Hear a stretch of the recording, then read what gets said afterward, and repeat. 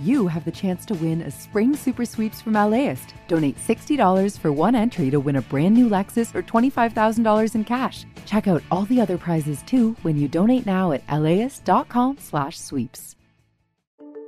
This is the SoCal Update. I'm Adolfo Guzman Lopez.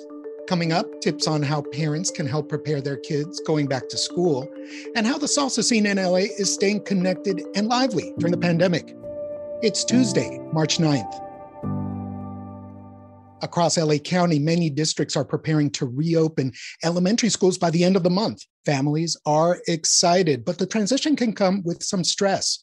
Caroline Champlin has more on how parents can prepare their kids emotionally for coming back to school. Right. I talked to the superintendent from the LA County Office of Education, and she said the best thing parents can do is set their kids' expectations, help them picture how the classrooms will look, with desks further apart, probably, maybe plastic barriers, everyone's wearing masks, or even better, show them pictures of their classrooms if they're available and explain why they look different, that it's all to keep them safe. She says by preparing students now, that can prevent any shock when the kids do go back or mental health problems later on.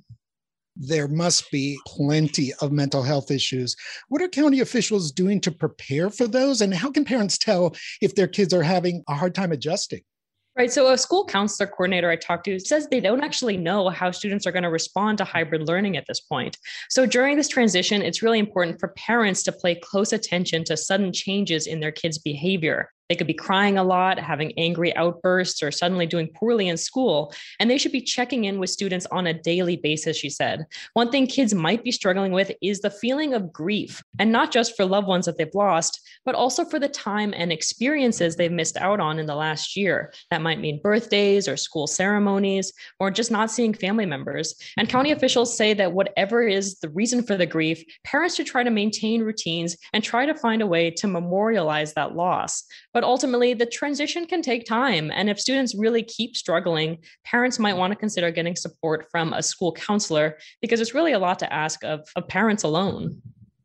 Thanks for digging and getting this information, Caroline. We know the film and TV business has a bad history with diversity, equity, and inclusion. Turns out the music industry is no better. John Horn's here with the details. Yeah, so even though artists like Taylor Swift, Beyonce, and Rihanna are wildly popular, most other female performers remain outliers. That's according to a new report from USC's Annenberg Inclusion Initiative, which studied the most popular 900 songs over the past 9 years. Fewer than 14% of all Grammy nominees over those 9 years were women. And the numbers are just as grim for female songwriters and for producers, especially non-white women. 3 years ago, a similar USC study found equally unbalanced results, which prompted music industry calls for change. The result, in 2019, 22.5% of the top 100 top songs were by female artists. Last year, the figure dropped to barely 20%. You've been reporting on this for a while. Thanks for this story, John. The pandemic has forced us to give up a lot of activities, but one thing that's continued is salsa dancing. Mike Rowe has more details. Even though it should, the coronavirus has not been keeping people off of the dance floor.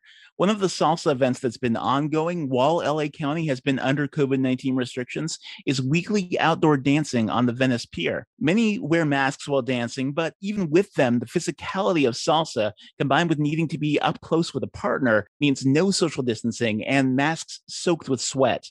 What's worse is that a lot of the dancers aren't wearing masks, which is just a bad idea until we've gotten enough people vaccinated that we've achieved herd immunity. Thanks, Mike, for this story. And thank you all for joining me on this SoCal Update. We'll see you next time.